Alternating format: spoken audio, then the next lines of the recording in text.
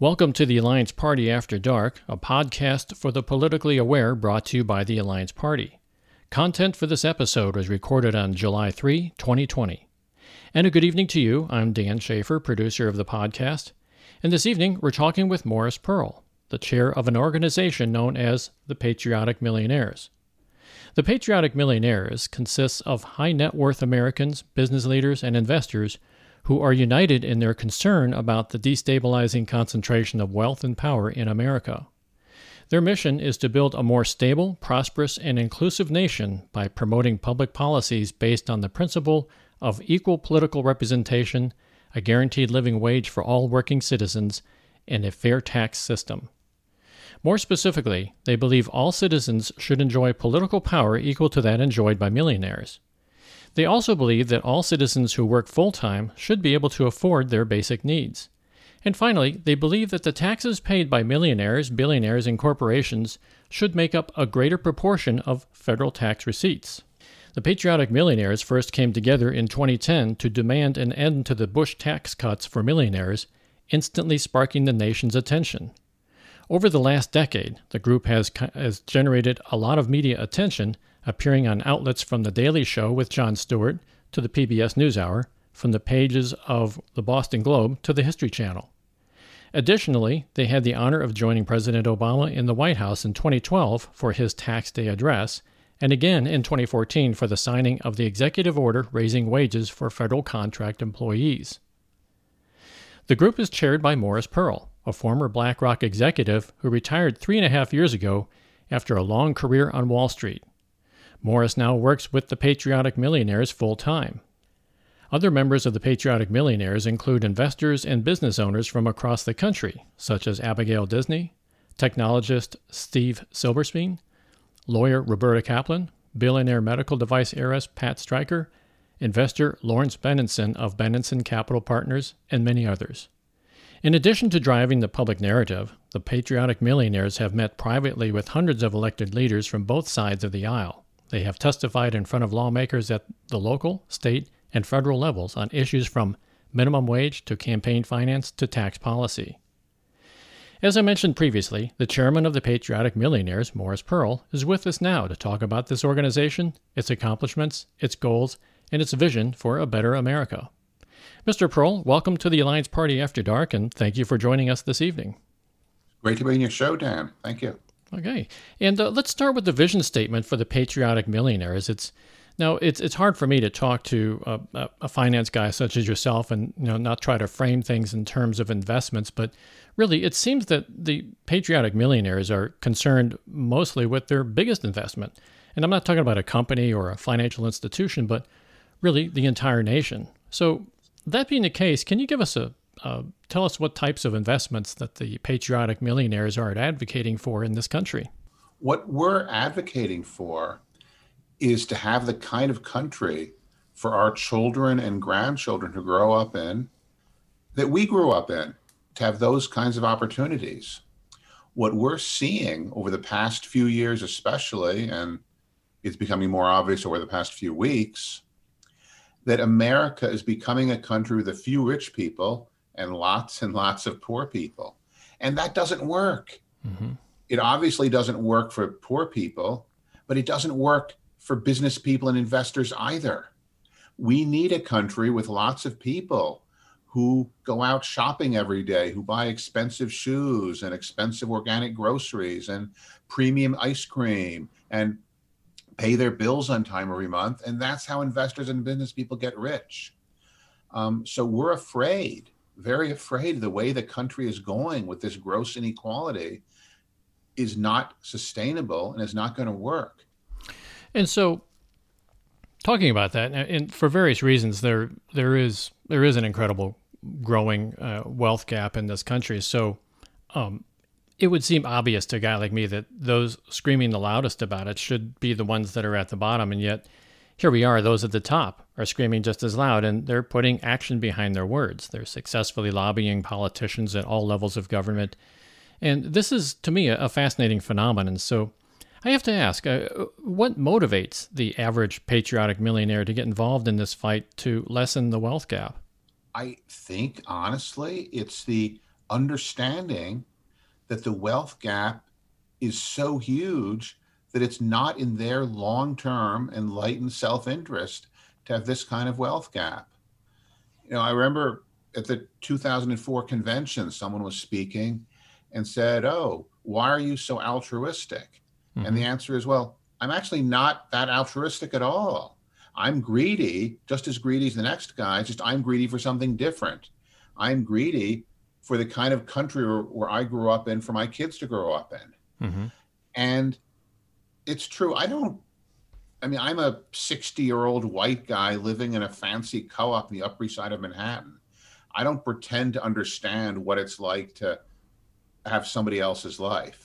And even if I wanted to, I couldn't.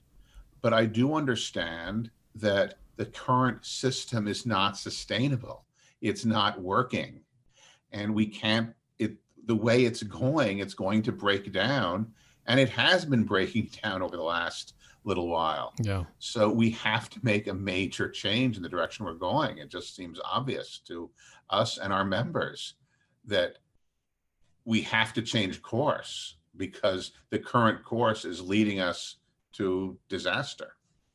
So if I may ask, then make it just a little bit more personal, and I don't want to get too deep into this, but could you give us your own personal moment of enlightenment or epiphany? When did you, or was it a singular moment that you woke up and said, "Hey, this has got to change," or was it a gradual process for you personally? Honestly, it was a more gradual process. I do often tell the story when I decided to do this full time, which is actually more like 6 years ago now than in 2013 in the summertime. I was in Athens, Greece at a meeting in the fancy dining room at a big bank. And I picked up some chocolate pudding from this buffet, and I walked over towards the window so people wouldn't see I was having like double desserts. And I looked out and I thought I was watching a parade for a moment. Then I realized it wasn't a parade. It was like a riot moving down the street towards the square where Parliament was meeting down Sophocles Avenue. And, I turned around again, finishing my chocolate pudding, and I looked at these, 20 odd bankers we were meeting with. And I sort of thought to myself, are we really doing any good for the rest of the people of Greece other than these bunch of bankers?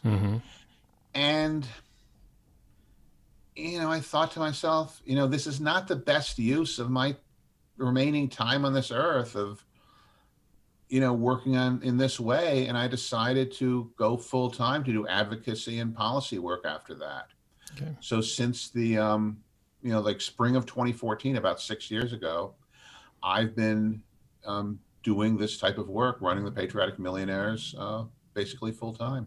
Oh, wow. So why the name? I mean, there's a stigma, obviously, well, not obviously, but there is a stigma involved with being known as a millionaire. And so Patriotic Millionaires, I have no personal complaints about the name, but what advantage does that name bring to the table in your experience?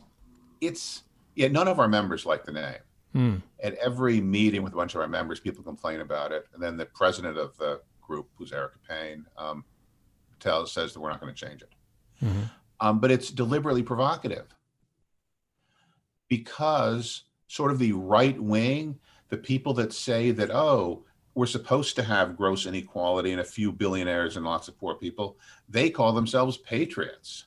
So we chose the name Patriotic Millionaires because we believe that we are the actual patriotic ones. We are the ones who want to continue the American system that we grew up in, that helped make us wealthy and helped make our country great. So we believe that it's right that we call ourselves the patriotic ones. And it's deliberately a provocative name. And it's also kind of helpful. Very few people turn down meetings with a group called the Patriotic Millionaires. Well, politicians especially, right? That is true. That is true. So it's quite helpful to hand someone a card that says chairman of the board of the Patriotic Millionaires when I'm asking for a meeting. But yeah, it is a provocative name, but deliberately so. It gets people's attention and it gets people thinking. So it's a good name. Okay. So I'm going to, I perused the website at patrioticmillionaires.org. Thank you. And it nails it pretty well for me, especially the vision statement, because I wanted to quote one of the vision statements, which I briefly mentioned during the opening, but I want to pay more attention to right now. And the statement says, "We believe the government should mandate a livable wage for all working Americans rather than relying on the market, which has failed to realize that goal over 240 years of American history." So I'm just going to maybe pick on a little bit of politics here, but conservatives in this country, and perhaps I should say the Republican version of conservatives, they take a more Ayn Rand type of ruggedism approach to wealth. They liberally use the S word, that socialist, to brand anyone who does not prescribe to what I believe is becoming an exaggerated form of a meritocracy. So how do you answer to that criticism of socialists? Well, we've never lived in a strict meritocracy. We've never strictly lived in a free market kind of country because that doesn't work. Mm-hmm. If you look at the people who started the biggest businesses in America, people like Jeff Bezos, people like Bill Gates, people like Mark Zuckerberg, they all had parents who could give them hundreds of thousands of dollars to live on for years while they were starting their businesses. They all had safety nets well beyond what most people could imagine. So they all had that kind of freedom to go off, spend years starting a business without worrying about earning a dollar or having health insurance or having a job or doing anything. And they were able to do the things they did. Not that they weren't brilliant and hardworking also. Right. But it was not pull yourselves up from your bootstraps kind of thing. Mm-hmm. You know, look at the list of billionaires in America from the Forbes 400 or whatever it's called now. Mm-hmm. And you'll see about a quarter of them did absolutely nothing to become billionaires. They were born that way. Mm-hmm. You know, about a quarter of them are hedge fund managers who did very well and are brilliant. Most of the other half are people who started out extraordinarily wealthy and became even wealthier during their lifetime. And about 1% are people who were poor at some time in their life. 1%, you know, wow. Oprah Winfrey and George Soros are the only ones I know of who, and J.K. Rowling. Those three are the only ones who were not wealthy when they were children. Right. They weren't born into wealth, yeah. Or they weren't not born into wealth. Actually, advantaged. George Soros was, but he did become a penniless refugee during the latter part of World War II. So almost, it's kind of this just figment of people's imagination that people can go from poor to rich. That's not the way it works. It's people who are born into extremely good circumstances that have the ability to become very wealthy. And the rest of the people, we can't continue a system where we have so many people who are just destined for poverty and have no hope to do any better. Right. What drives Americans is the hope that their children do better than they do. And that's been true for most generations until my lifetime. Yeah. People now, in the last few decades, people now no longer expect their children to do better than they are. And that's what's changed in America. And they're right. Inequality has gotten much worse. Circumstances for people have gotten much worse. And we have to do something about that. We have to change back to the way it was. So one of the things that, maybe I'm just sort of picking up on perhaps a peripheral item right here, but I want to talk a little bit about regulations, because we talk about the free market, and you're saying that the free market doesn't work. And one of my own theories about regulations is that they are used to enforce policies that ultimately protect the little guy. And but politicians these days, particularly in the conservative side, they will cast regulations in a negative light. But the mainstream liberals sort of stand back and they're fairly mum when it comes to defending these regulations. And I understand it's hard work to ensure that regulations are both pertinent and enforceable. But there's been a trend recently to against regulations, to throw them out the window. And aren't you worried that throwing out the regulations might be like throwing out the baby with the bathwater? And just one, perhaps one trite example here is the Bureau of Consumer Protection, which has been under a lot of criticism lately. Some of it may be well-founded, but this organization is out there to help protect the little guy. So, do the Patriotic Millionaires have any stand on that notion of rolling back regulations? Yeah, I mean, we're not saying that every regulation is perfect. Mm-hmm. And I do believe that at the end, you need to depend on having people running the government who are trustworthy and honest and actually want to do a good job for the people. Mm-hmm. No amount of regulation will solve the problem of corrupt people running the government. Mm-hmm. But on the other hand, we do need certain regulations because the free market does not handle some situations. You are not in a arm's length negotiating position when you're signing an application for a credit card or a mortgage. Mm-hmm.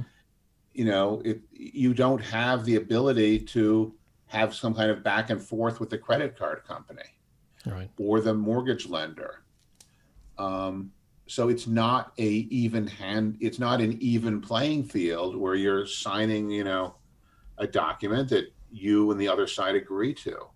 It's something the other side writes and just expects you to sign without even reading it in most cases, if you ever attended a mortgage closing recently. Yeah. So it's the basic idea of in Adam Smith and the Invisible Hand. It doesn't work for everything. Mm-hmm. It doesn't work for labor because employers have a different degree of power than employees do. We have systems of unions for some places, but that is the one thing Republicans do want to regulate and prevent from operating. Yeah. So we have far fewer people represented by collective bargaining agreements now than we did, when I was a child. Yeah. And that's giving far more power to large employers. There are many places where one employer employs large numbers of workers and large parts of the workforce in their place, in their location. And so that is not a system where both sides have the same kind of bargaining power. So the basic idea of free market does not apply to labor. Mm-hmm. There's not an ability for people to offer more or less labor as the price goes up and down. People have a fixed amount of labor they can supply, 40 hours per week, maybe 50 hours per week. Mm-hmm. But it's not like, the prices, the wages have gone down, so I will do something else. Well, no, you don't have. You can either work or not work. There's not some third thing you can do. Right. So I don't think we can apply the concept of free market economics to the labor market, because it's not like the market for a physical product. There's a fixed amount of it. You can't store labor. There's all kinds of reasons why the supply and demand curves do not. The basic arguments from Economics 101 for supply and demand doesn't apply to labor the same way it applies to many other things. Yeah. We've seen these movements toward the so-called right to work. These are just underhanded, in my opinion, anyways. These are sort of underhanded ways of undercutting labor by hitting them in the financial area. Yeah, exactly. Yeah. So let's shift a little bit then. Is same sort of theme, but I want to talk a little bit about Citizens United because, and just for a little bit of background, this is a landmark Supreme Court ruling back in 2010 that essentially open up the floodgates of money to fund our political elections. And people commonly refer to it as equating corporations with people. That is, the First Amendment rights to free speech extends to corporations. And I think that the Supreme Court, I'm not sure if they were just, perhaps they were being a bit naive, but they felt that independent political spending did not present a substantive threat of corruption, and provided that it was not coordinated with any sort of candidate's campaign. The reality is, you and I know what the reality is. It became an unmitigated disaster. Well, okay, that's my opinion, but essentially allowing the dollars to influence votes. And this is especially true in the form of these super PACs that get formed. They really muddy the waters in a way because they effectively deliver value to a campaign without any supposed coordination, but they're still delivering value to a campaign. So with that background, what, if anything, can or does the Patriotic Millionaires do to help mitigate this thing called Citizens United? Well, what we're advocating for is something like the kind of system we have here in New York City for the rest of the country. What we do here, and it's worked fairly successfully for some years now, is a person who wants to run for office can raise money and donations of $100, or $200 from hundreds of people, and then get those donations matched. I can think it's 8-1 now. Mm-hmm. So since that rule has taken effect, you can run for city council or mayor without being the brother-in-law of a real estate developer or having friends who are. Mm-hmm. You can find a few hundred of your neighbors to put in $100 or $200 a piece, and then have a couple $100,000, which is enough to run a campaign on. So it's really given the person who only has $100 the same voice as the person who has $1,000 or $2,000. Mm-hmm. And that's made a difference in the face of City Hall, or the faces in City Hall. Many of our current elected officials say they would not be elected officials without that system. Mm-hmm. So that's the kind of thing we're advocating for. Not to say, oh, you rich people, you're not allowed to spend money. Rich people spend money. Right. What we're advocating for is some system to further enable the people who are not as rich to have the same kind of voice, the same kind of influence. The problem isn't the money per se, in my personal view. Mm-hmm. The problem is that the people running for office spend so much time with the donors who have thousands of dollars, right, that they get to know those people very well, and they understand those people's problems really well. Mm-hmm. And they don't have as much time to spend with everyone else. Right. And so when some issue comes up, even the most best intentioned of elected officials, they think about that issue and they think about the people they talk to during the campaign and think, oh yeah, somebody did discuss that with me, and this is the problem and this is the answer. Mm-hmm. And it's because the people they're spending time with are mostly the rich people. And so they see it from that point of view. Mm-hmm. I think that's the real problem, is that the elected officials are spending so much time with the rich donors, soliciting donations or going to parties and doing all these things, that they really have much more insight into the problems of the rich people than the problems of everyone else who has to work for a living. Yeah. We call it dialing for dollars. That I've heard that up to 50% of U.S. representative and senators' times are spent literally on the phone, just dialing for dollars, just trying to get donations for their next campaign. It wouldn't surprise me at all. Yeah. Huh.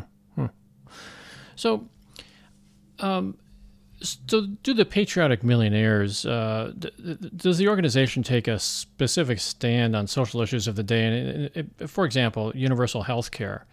And the reason why that comes to my mind right away is that it's the number one cause of personal bankruptcy, somewhat to the tune of like 67% of all personal bankruptcies, according to a recent Harvard University study. And it's directly related to healthcare costs.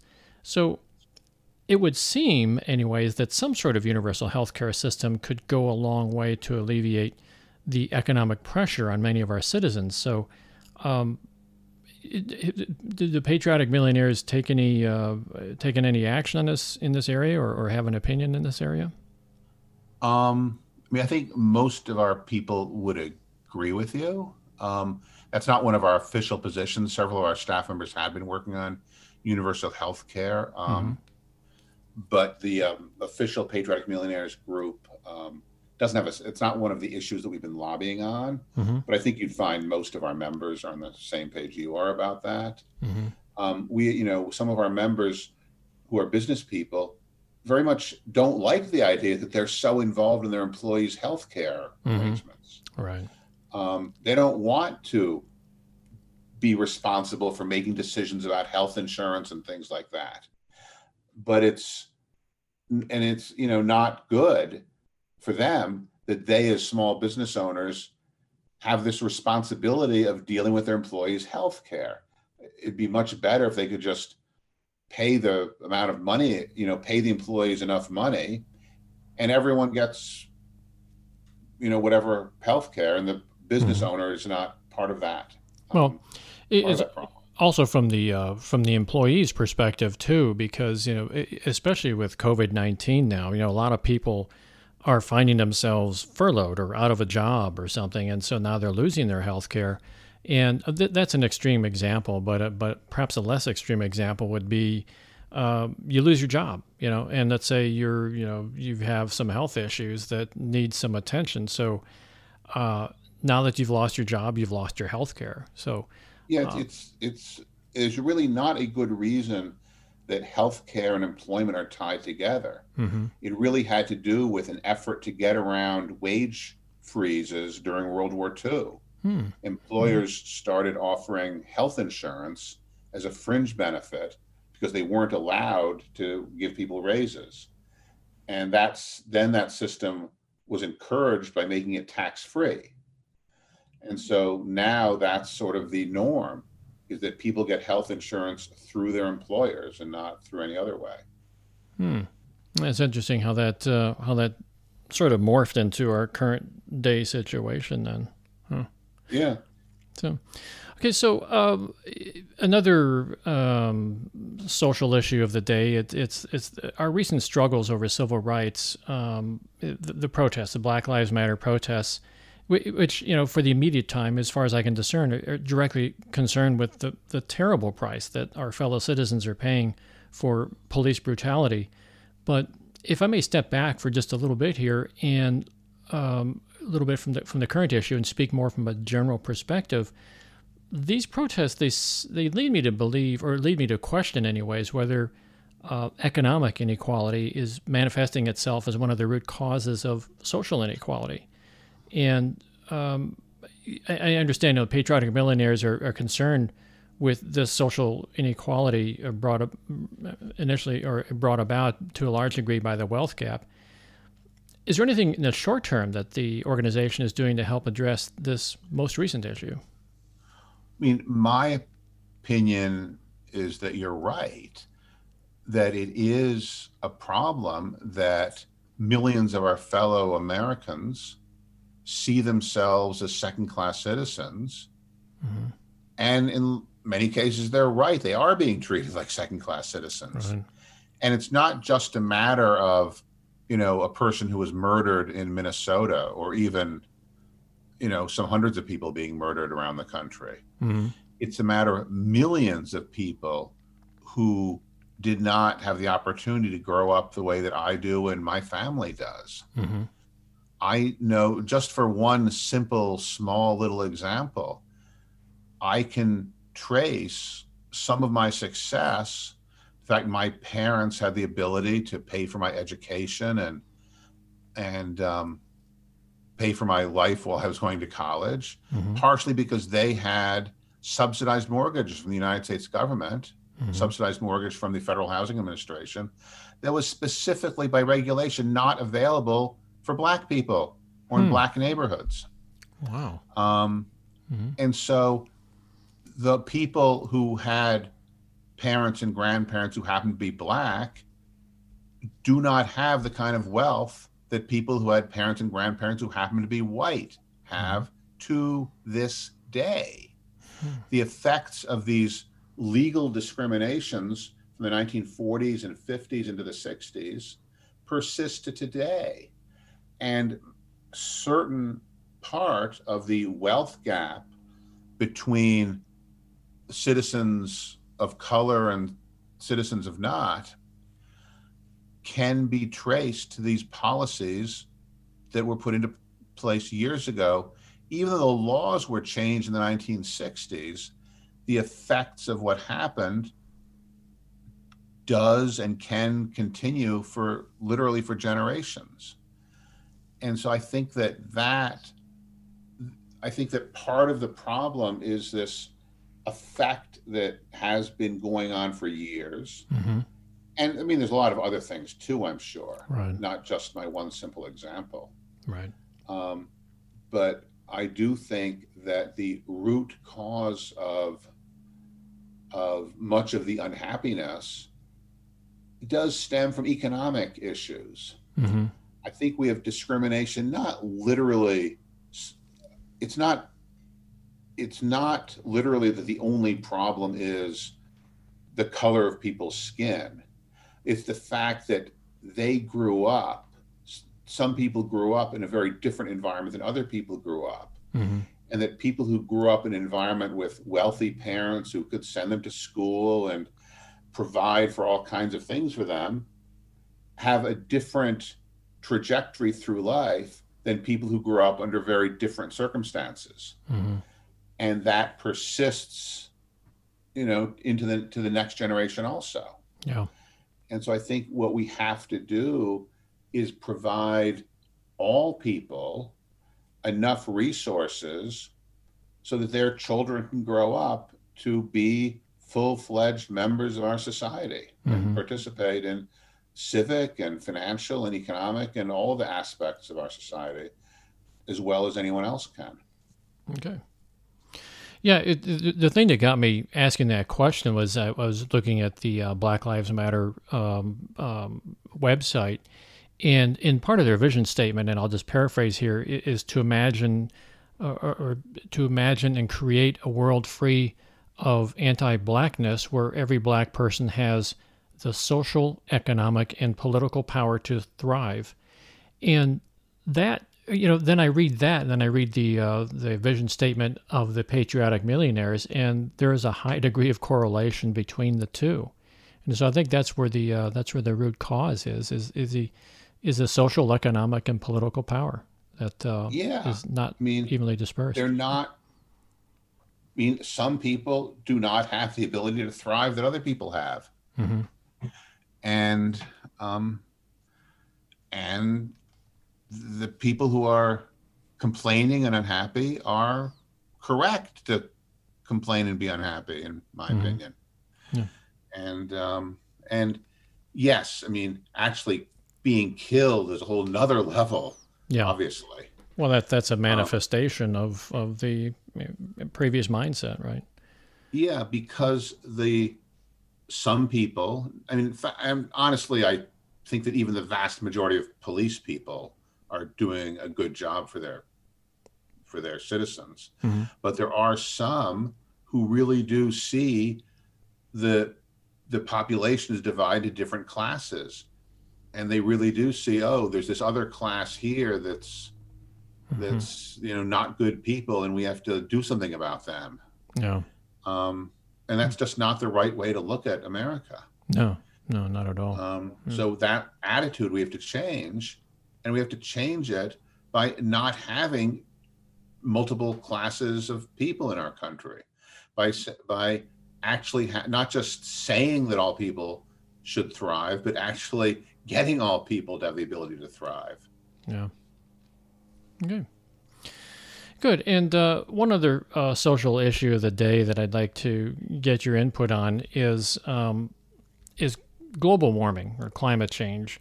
I prefer the term global warming, but the not so long-term effects are obviously going to hit the lower income households much harder than those who can afford to, more thoroughly perhaps fortify their domains or something. I know there's a lot of people working on this issue, so I didn't really expect to see the Patriotic Millionaires working on it. But is there anything the Patriotic Millionaires is doing about climate change? Well, I think that every problem hits poor people more than hits rich people. Mm-hmm. That's sort of a fact of life. In fact, that's the nature of being rich, is that you don't have to worry about as many things. Mm-hmm. I mean, I don't know any more about climate change or global warming than you do. Right. What we try to do is mostly talk about issues where we, being the Patriotic Millionaires, have some special insight in it. Like, we can actually have a unique position to talk about rich people should pay more taxes, actually being rich people. And that has a different, that sounds different coming from rich people as coming from people that have to work for a living. Yeah. But talking about global warming, I mean, I don't really have anything different to say about global warming than the next guy does. Yeah. Okay. That's good. I just didn't notice that there was anything on the website about it, so I just thought I'd ask.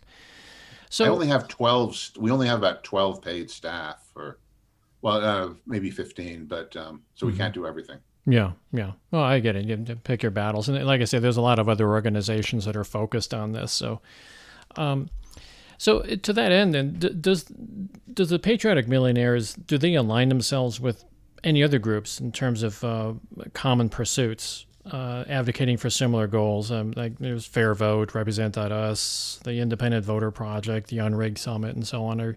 We work with a lot of other groups about all kinds of things. We've worked with Resource Generation, Women's Donor Network, other similar groups. We've worked on other groups working on tax fairness issues, Americans for Fair Taxation. So we often partner with other groups that are working on the same issues we are to do various things. Mm-hmm. And we're happy to work with anybody who wants to work with us, on any of the issues that we're working on. We welcome that. Okay, we work with labor organizations. We've worked on state level issues in California and New York and several other states. We work on federal issues. We've worked on local issues here in New York around campaign finance reform. So we're happy to work with all kinds of people. Okay, wonderful.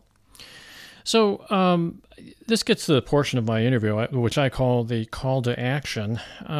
You obviously have a website. It's patrioticmillionaires.org, all one word, patrioticmillionaires.org. How can people get involved in helping Patriotic Millionaires? I mean, it could be anything from writing letters or whatever, or to Congress people or so on. Obviously, not everybody's a millionaire, so that sort of precludes the millionaire part of it. But there are still people that want to get, would like to get involved and help out in some way or another. I mean, anybody can look at our website. We have our projects going there. We have a lot of material about why rich people should pay higher tax rates than people that work for a living. Though that's one of the main things we're trying to advocate for these days. Mm-hmm. Sort of the opposite of what happened at the end of 2017. Yeah. A lot of what we're talking to about with Congress people is these crazy tax loopholes that are getting into some of these Republican laws. Mm-hmm. So those are some of the things we talk about. People are welcome to join our organization.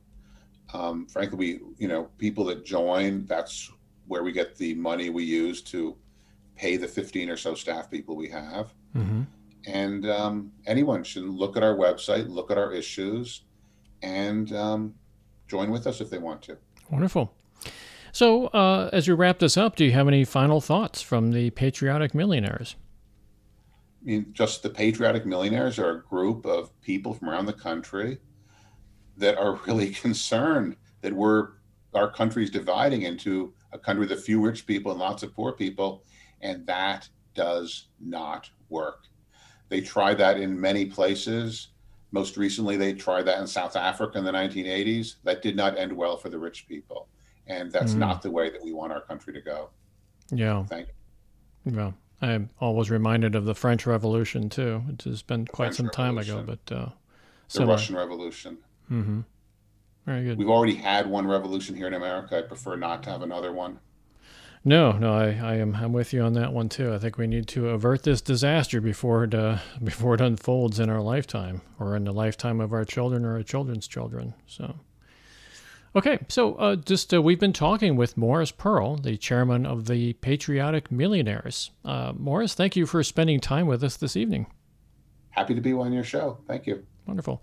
And thank you, everybody, for tuning in to the Alliance Party After Dark podcast. Please consider subscribing to this podcast so that you don't miss any episodes. Each week we'll bring you interesting topics from the Alliance Party. You may subscribe on iTunes, Google, or Spotify.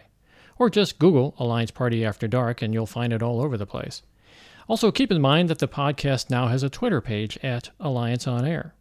All content for this podcast is copyright the Alliance Party. Views expressed in this podcast do not necessarily reflect those of the Alliance Party.